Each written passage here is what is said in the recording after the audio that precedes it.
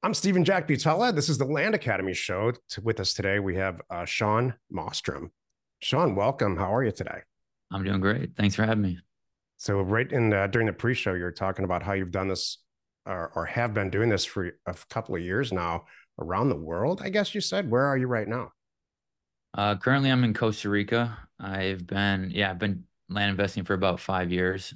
Um, been doing it from, out of a car traveling around the U.S. I've been doing it in Mexico. I've traveled a lot of different states and done a lot of deals in a lot of different states and countries as well. So. How'd you get into this? How'd you get into buying and selling land, and when did you do it? Give us some background, please. Sure. So I graduated college. I studied real estate in college actually, and I had an adjunct professor that he was doing subdivides and he was, selling off lots to home builders. And I was like, wow, how do I get involved with this sort of thing without going full scale?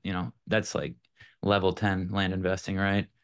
Um, how do I get involved with that just out of college? I got pretty much no money. I've been an athlete. I've been, not working a job really at all throughout my college. And I picked up the book, Dirt Rich. I found you guys. I just learned as much as I possibly could about flipping land. And I heard that you could do this from wherever and you could do it at whatever scale you're comfortable with. And I was pretty much in from there. Everybody remembers their first deal. Can you describe it? Uh, yeah. So I got my first deal. I got it actually got it for free.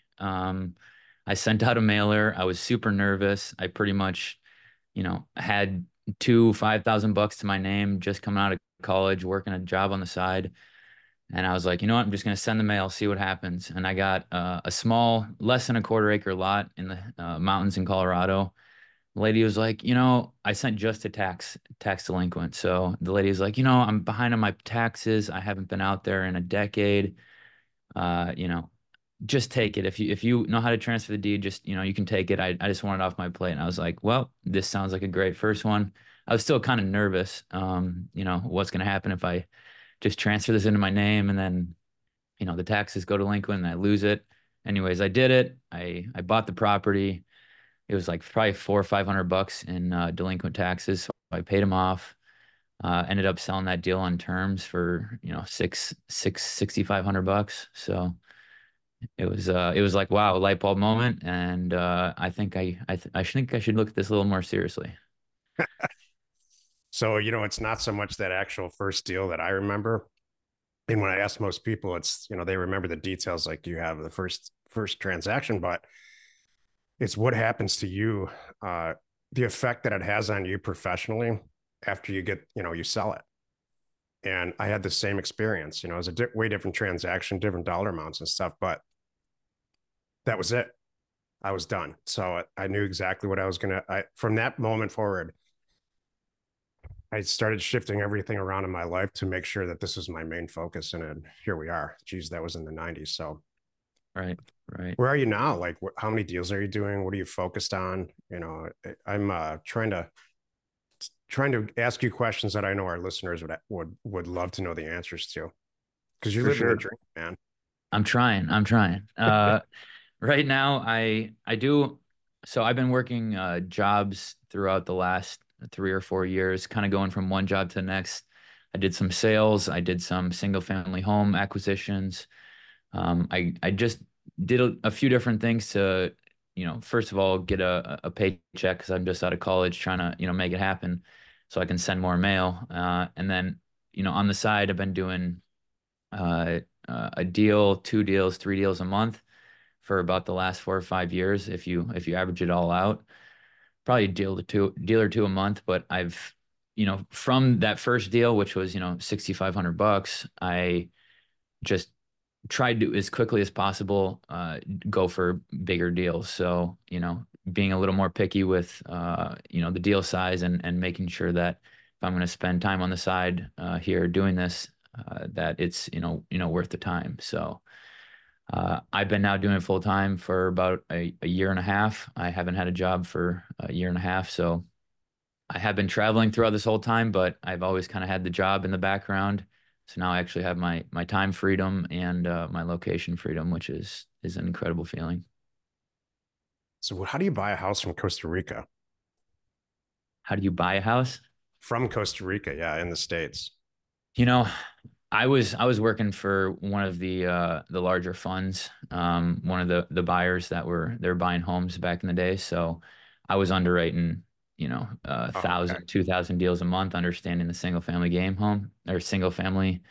Uh, but that those days are over. Interest rates have risen and they pretty much lay everyone off when that happens. So that's the way it is now, and I'm actually happy for it because Yeah. if I would have been focused on that, I probably wouldn't have had the success I had in the last year with land. So, I'm strangely happy about this interest rate fluctuation. Also, it seemed like for so long, interest rates were just close to zero.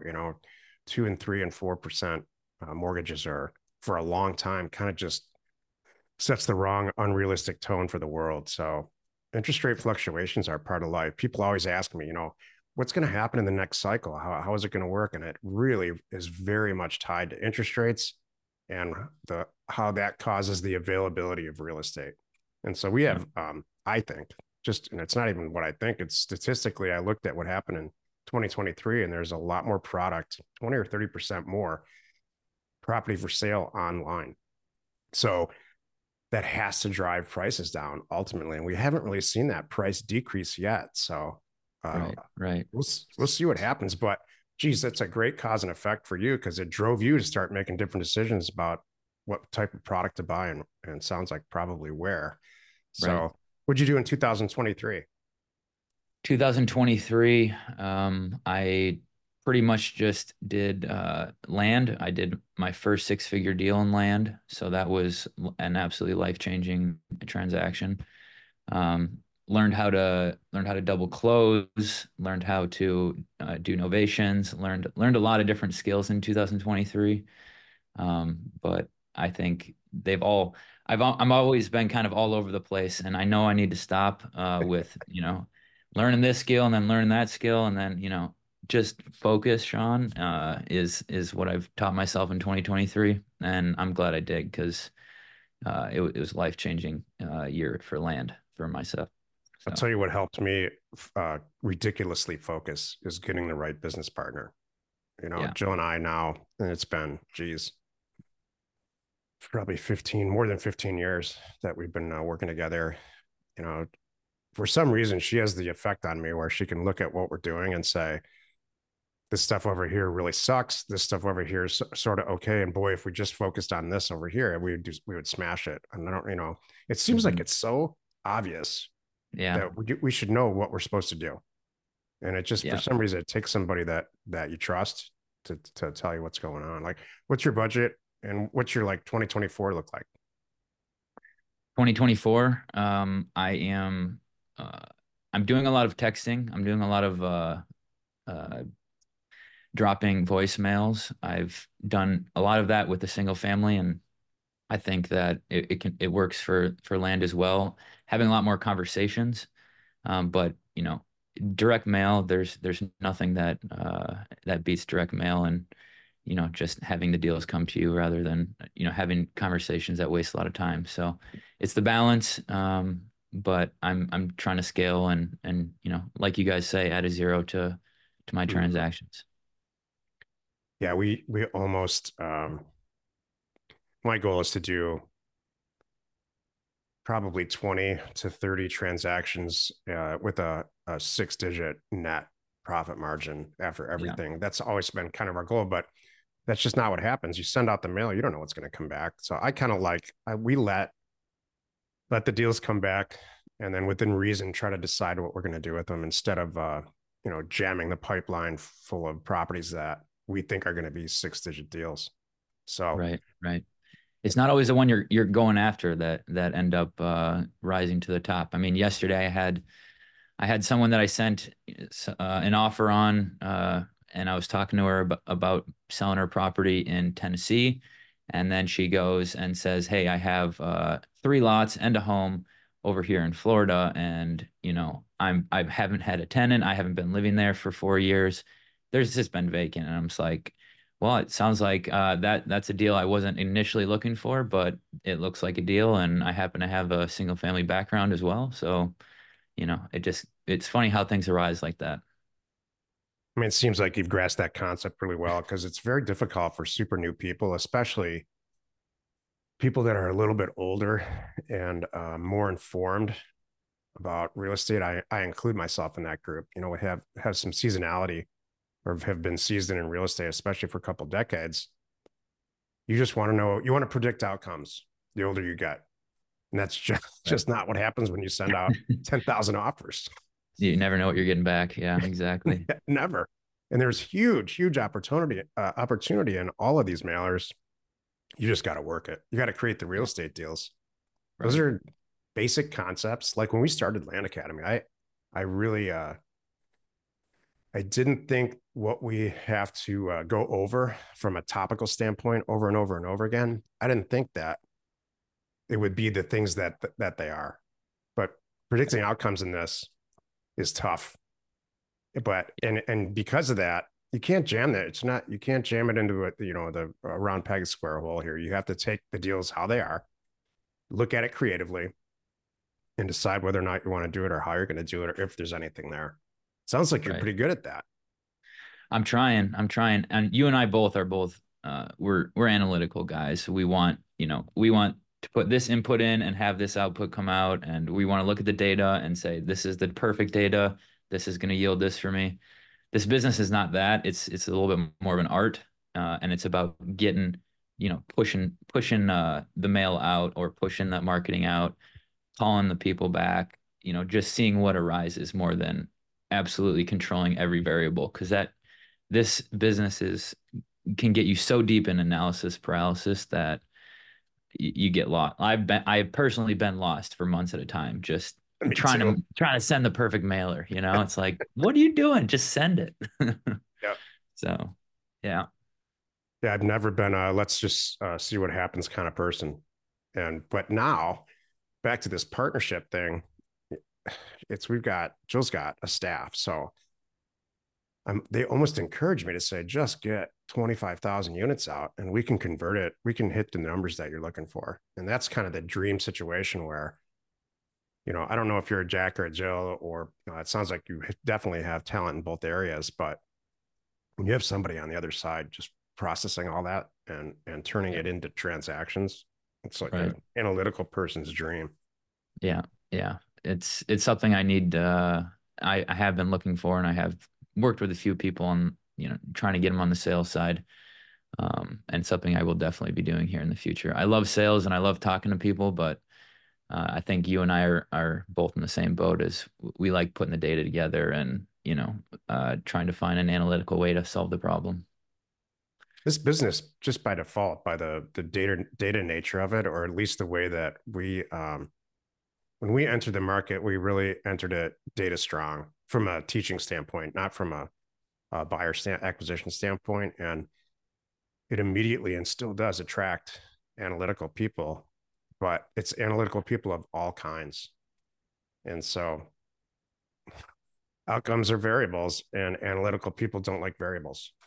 Right, right, I'm, right. I'm one of them. You don't like sending out 5, 10,000 mailers and not really hearing a response? What that's Yes, odd. Yeah. I don't like that. Yeah, me neither. Me neither. But we both had it happen to us. So I also don't like getting 5,000 phone calls back saying, yeah, let's do this deal. I like it. yeah, That's even in a lot of ways more scary because it's not priced right. I didn't do my Mhm. homework correctly and all of that. So Yeah. you find your zen. Yeah, yeah, exactly. Have you found some opportunities where you have sent higher price than you thought you should, and you still came out with a bunch of deals? So not as much anymore because here's a story on that. I've done that maybe two, possibly three times in my life where and all of them have happened after Jill and I joined forces and she was handling the acquisitions and sales, the phone work.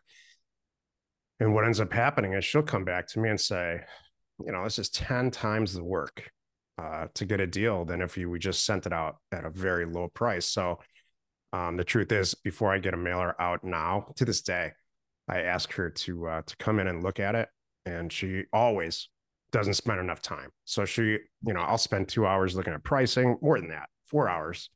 She's Yeah. got what I call a soundbite mentality. She'll look at it for 30 seconds and say a soundbite like,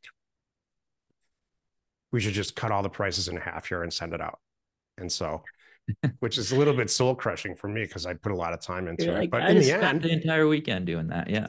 yeah, but in the end, she's right, Yeah. because there will, what ends up, when you run the numbers, and you know this in spades, when you run the numbers on a mailer, if it costs, I don't know, $5,000 or $6,000 more to send out 10,000 offers more. And Yeah. the opportunity, if you do it at a very, very low price, 20%, 30%, or whatever however the numbers come out, after hugely testing it for a reason, there's one or two more deals in there. There's no other decision. Just if you're purely trying to make money, not generate calls or not find great deals, just purely trying to make money, there's no better decision than sending out 20,000 versus 10,000 at Yeah. 20%.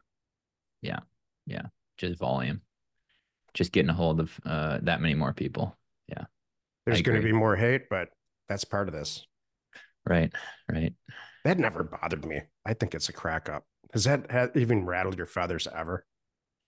I like my girlfriend and I talk a lot about the Four Agreements book, and I was like, man, if all these people I would reach out to just read the Four Agreements, don't take anything personally, just instill like everyone wants to get so emotional.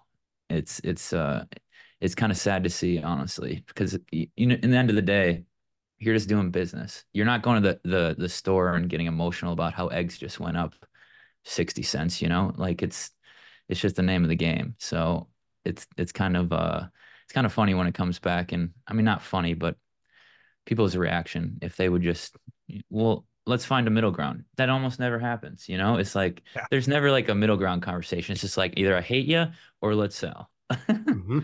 I So, And again, that's one of those things you can't describe to somebody who's brand new. They want to know what's going to happen.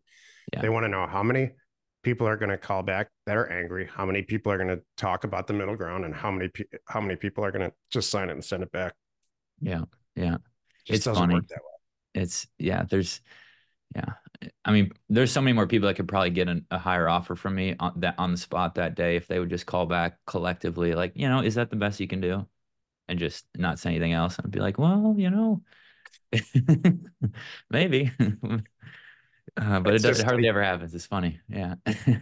Jills just handles that perfectly because our answer is usually no. What do you want? Maybe there's some room left in this. Let me look. What do you want? How much more do you want? And it's usually an insignificant amount, $500 or $1,000 or something. Yeah. Yeah. Right. Exactly. So interesting. So, what do you expect to make just like net, like a range in 2024? If you're not comfortable answering this stuff, it's totally okay. No, that's okay. I think it's good to be transparent about your goals and where you're trying to go, especially in a community like this. I'm trying to make multiple six figure in the high six figure range. I was in the lower six figure range last year. I think I'm always trying to double what I did the year before, and I've pretty much done that for the last 3 or 4 years. So Mm-hmm. um, one day it'd be great to do a seven figure year. I know I need a team or to do a little more value add deals to probably make that happen. But I think it's definitely possible in this business. I mean, you're right on the track and right on that track, and you're pretty young for the amount of success that you're experiencing. I'm glad you're traveling around the world. You get older. An old guy, this is an old guy talking to a young guy. You get older, and there's more stuff in your life, and I'm sure you've heard that from many people. So Yeah. have Yeah. a blast while you can. I'm trying. And before I get a dog, before I get a mortgage, get married, all those sort of things. So Yeah, while I can. mortgage is a killer. It'll stop you in your tracks. Right. And Right. this isn't about getting married, but don't just put it off as long as you can. That's my advice. Appreciate it. Appreciate it. I'll keep that in mind.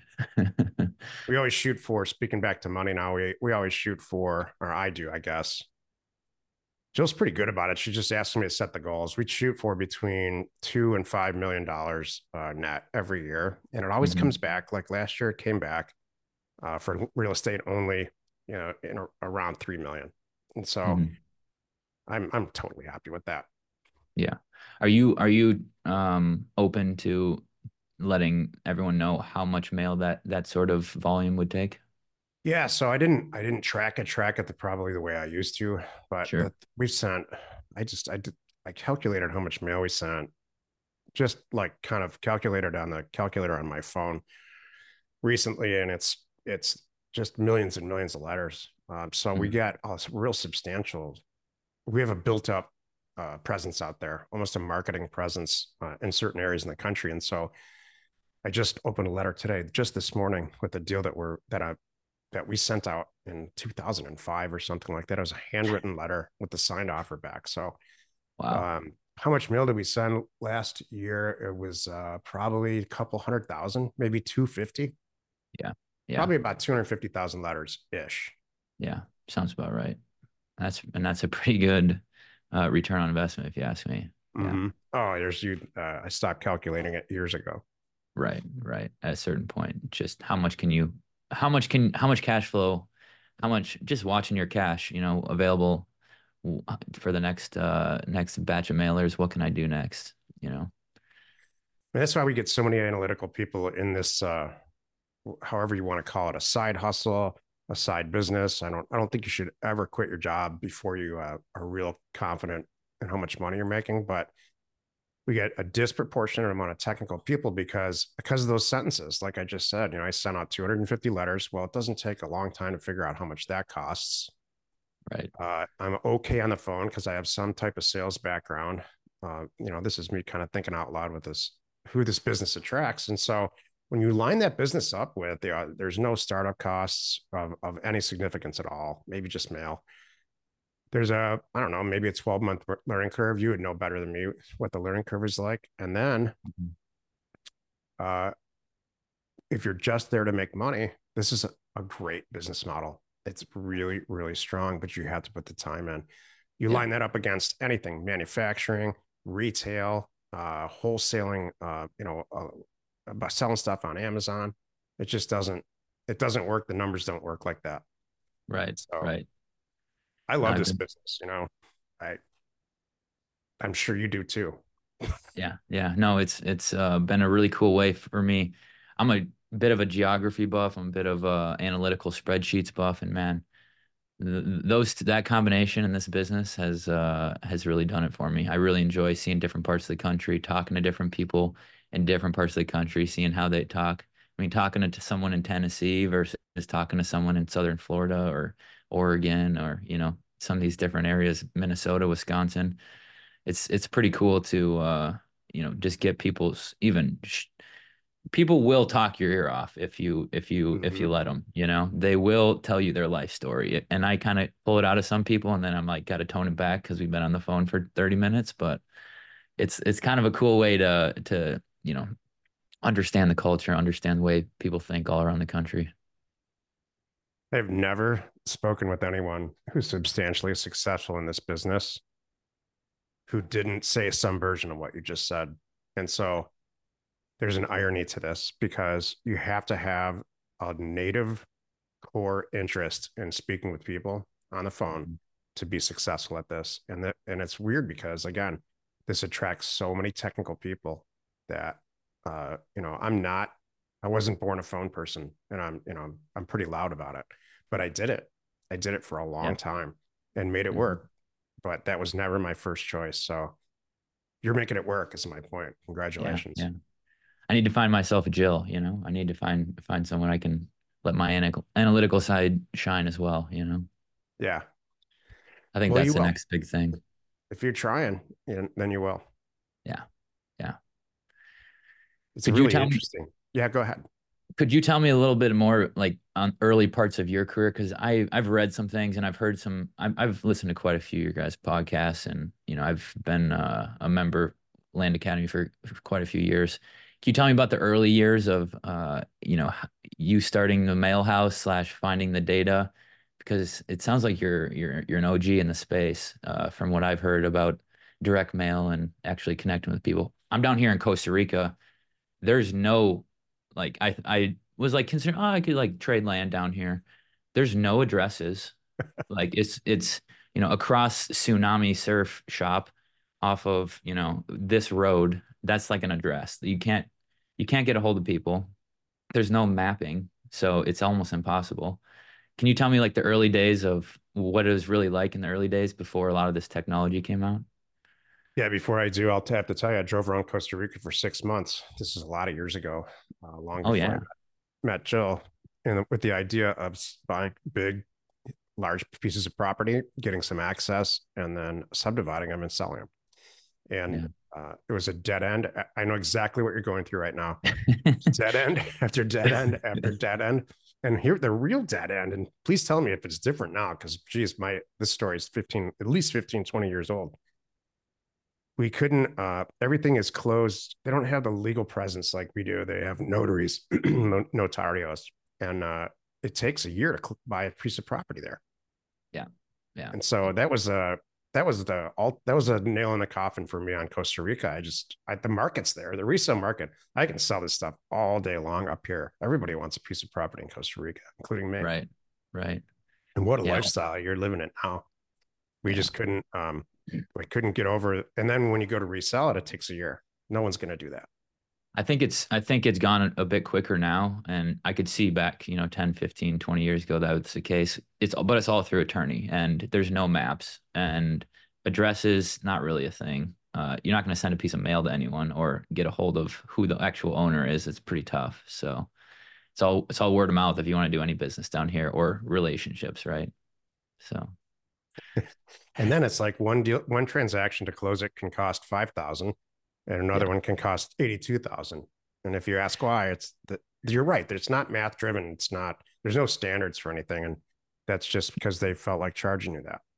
And yeah, so I respect the other cultures, completely respect them, but it was absolutely. hard for me to digest it coming from here. Yeah, it's a whole different world in real estate down here. I'll tell you that. But This but whole land academy, what yeah. But what can you tell me a little bit about what like the first time you found the data in the US or found that green light that allowed you to get in this business? Yeah. So when I graduated from college, I I joined almost immediately. I had a couple odd jobs in accounting, but after that I joined a full commission commercial real estate group, a kind of a higher end one in Detroit, and they immediately, it's like you've heard it a million times, that cliche. The supervisor slapped a phone book on my desk and said, "Start cold calling people to lease office space," which was just like banging your head against the wall. So Yeah, after, I don't know, months of that, I don't remember, I voluntarily chose a specialization to get involved in healthcare. Why? And I didn't know back then why. But what ended up happening when I look back on it is there was a lot more data connected to healthcare tenants, how they get paid with Medicare and Medicaid, and it was all published because it's government stuff. sure. And so started then to tie data to real estate, not even knowing it at the time. I was frustrated with the other way they were doing it. And so, long story short, started buying and selling nursing homes and assisted living facilities that are licensed federally and licensed from a state standpoint. They disclosed everything. They disclosed the department heads of who works in the facilities, who owns the building, who is the actual administrator who is operating it, all their phone number and information, and specifically their fax numbers. This is before email. Hmm. So what did I do? I put all the data into a database. I actually typed it in into a database and then manipulated some software to make sure I can stay in contact with the people who own these buildings, because that industry at the time wasn't rolled up. There were 15,000 properties. That was the entire target. And there were two or three companies that were publicly traded. You probably had this experience with whatever private equity groups you were working with that were Yeah. just dying for acquisitions. So it's kind of a perfect storm. You got these mom and pop sellers, these Wall Street groups that are willing to pay more. And so that's what happened. And I did it pretty successfully for a lot of years, specifically by sending faxes out, which we send in direct mail now. So all that did was while I was actually getting a paycheck now, all it did was further my frustration with how long it would take a year to sell a nursing home back then. There was debt piece and an equity piece, and it was the hardest transaction in real estate there ever was. So in the background, I'm like, I got to find a better way. Right. But I knew that the data piece worked. So this is now, and I did that first deal by then. I always had that a side real estate situation going on, whether it was just buying and selling houses and making 10 grand on it. Sure. There was no data involved in that. It was just wherever I was at the time. But I did that first eBay deal where I bought an 80-acre property. I don't remember the exact numbers. I think it was for 8 grand, $100 an acre, and just redressed it all up on the internet with maps and stuff and pictures, and Yeah. sold it for twice that. That was my light bulb moment. Yeah. Yeah. So Incredible. I Just went went from to the hardest transaction in nursing home and government regulatory bodies to just straight dirt and never look back. I respect it. it was opposite extremes, and so then Yeah. I spent a long time going around the country, much like you are now, actually, probably at about your age, going around the country, going to auctions and buying land and reselling it on the internet. And that dried up because everybody found out about it. And then Mhm. the taxing authority, this is the internet's now really kicking in. And Yeah. so that the taxing authorities that are taking these properties back figured out that they could auction them off themselves, as they should have. Sure. So that dried up, and that was enter RealQuest, the data sent. So I sent that first mailer out. I remember that day almost minute by minute when we sent the first mailer out. And I also remember the day when we started getting phone calls back and purchase agreements in the mail. No one's ever done What this did I before. just do? Yeah. To my knowledge, no one's ever done that before. So, or if they did, they Yeah. didn't do it on the scale that we were doing it. So, Right. and then it was again that moment like, What year oh, was that? I got to figure this out now because it's all here. Now it's a puzzle with all the pieces staring at me. I just got to Sure. put it together. Sure. Sure. What year do you think that was? We sent the That first first mailer mailer. out, got really serious about it about 2002 ish, maybe Okay. four. Yeah. But I'll tell you, before RealQuest, we were buying CDs and DVDs. Well, CDs back then from the Assessors. yeah, from the counties. So Crazy. I that was keeping everyone out of the business, everyone, because I self and there was no YouTube, so I self taught ASCII 2 delimited and Microsoft Access, taught it to myself by reading manuals, reading the stuff that Microsoft would put out, Yeah. and That's hard to look at. it's a huge learning curve, but Yeah. we made it work. Incredible. Incredible. Appreciate you sharing that. That's yeah, how far things have come even in the last 5 years that I've been doing this business, it's Mm-hmm. moving very quickly. So, Can you um imagine 5 years from now what it's going to look like? yeah, no, exactly. The spaces. There's still going to be just as many parcels available though, right? There's still just Oh, I think there's a demand for land. yeah. Geez, if I mean, think about 1880, Yeah. and now, I mean, there's most, if not all, me included, people back then probably would have said, "There's no way this land thing's going to go on. We're going to run out of it," and here we are. Right, So right. it's just going to Yeah. be something else. I have a meeting after this with a guy that is extremely successful, and our kids played soccer when they were real little. Our kids are all in college now, but I'm meeting with him he's got a massive SFR rental portfolio, and he owns strip centers and all kinds of stuff. And they experienced and have been experienced a couple of years like what you've experienced, where it's just dried up. Yeah. And so it's harder to buy inexpensive properties, cost of capital is more. So there's a big opportunity now I see for developing smaller properties on land, developing smaller houses because the market will absorb those because they're cheaper.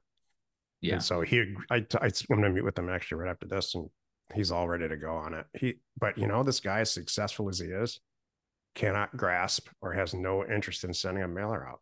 So Hey, you know whatever. what you know what you know. You know your skills. If you've been successful, I feel like the more successful you become in something, the more you're just gonna, kind of push. I see at least other people pushing things away that are uncomfortable because they already did it, they're already doing well. Why would they change? So Mm-hmm. I can understand. I think that's a little scary. I've always embraced new stuff professionally, As always. have I. Yeah. You Right. have to. Yeah. But you know. success brings comfortability or I don't it's a hard challenge to get out of the route that is has brought you success. I feel like for a lot of folks. I'm definitely here's where I am in my life, and then I'm going to ask you for your advice for everybody who's listening. I'm tired of working as hard and as many hours, and certainly watching Jill work as hard as she is. So we've decided that in 2024 we're going to leverage both time and money through people like this guy I'm about to meet, because he's a little bit younger too, and he's got a lot of energy, and he understands slapping a house together and renting it out really 1,000 times better than I ever will. He Hmm. just needs the deals. Right. So I will attempt to leverage him from a money standpoint and a time standpoint, and do that with several people. So, we don't have to work as hard, but we're making more money. And I like took a long time for me to understand that. yeah. Yeah. Get it into cash flowing assets maybe. Exactly. Yeah. So what's Smart. your advice for, finally here, last question. What's your advice for anybody who's listening or new or thinking about doing this, uh or just like we just said, trying to turn a corner and they're stalling? I mean, if I can do it as a broke college kid, with a few $1,000s to his name and, just scale over, 3, 4, 5 years and to where I'm making six figures a year, I think my advice would be just send the mail. Just get it out and, don't get lost in the analysis of finding the best area or, am I doing this right? Do I need everyone's opinion before I take any action? Just take action, reach out to people, see what happens. My advice along those lines is, if get over being afraid of the phone, because it's imperative. Yeah. Yeah. I was afraid of the phone for a long time. I agree. Mm-hmm. Sean, it's great to talk to you. What a great story. What's next after Costa Rica? I may just put down roots here. Who knows? We'll see. No, I do love it here. I am learning to surf and I've fallen in love with the place. But, we'll have to see in the next few years if I come back stateside full time. Not fully sold on it just yet. So we'll see. Do you think, on a personal note, if you had a house and I don't know, are you saving money on the road, or is it the opposite? Um, when I was traveling a lot, I like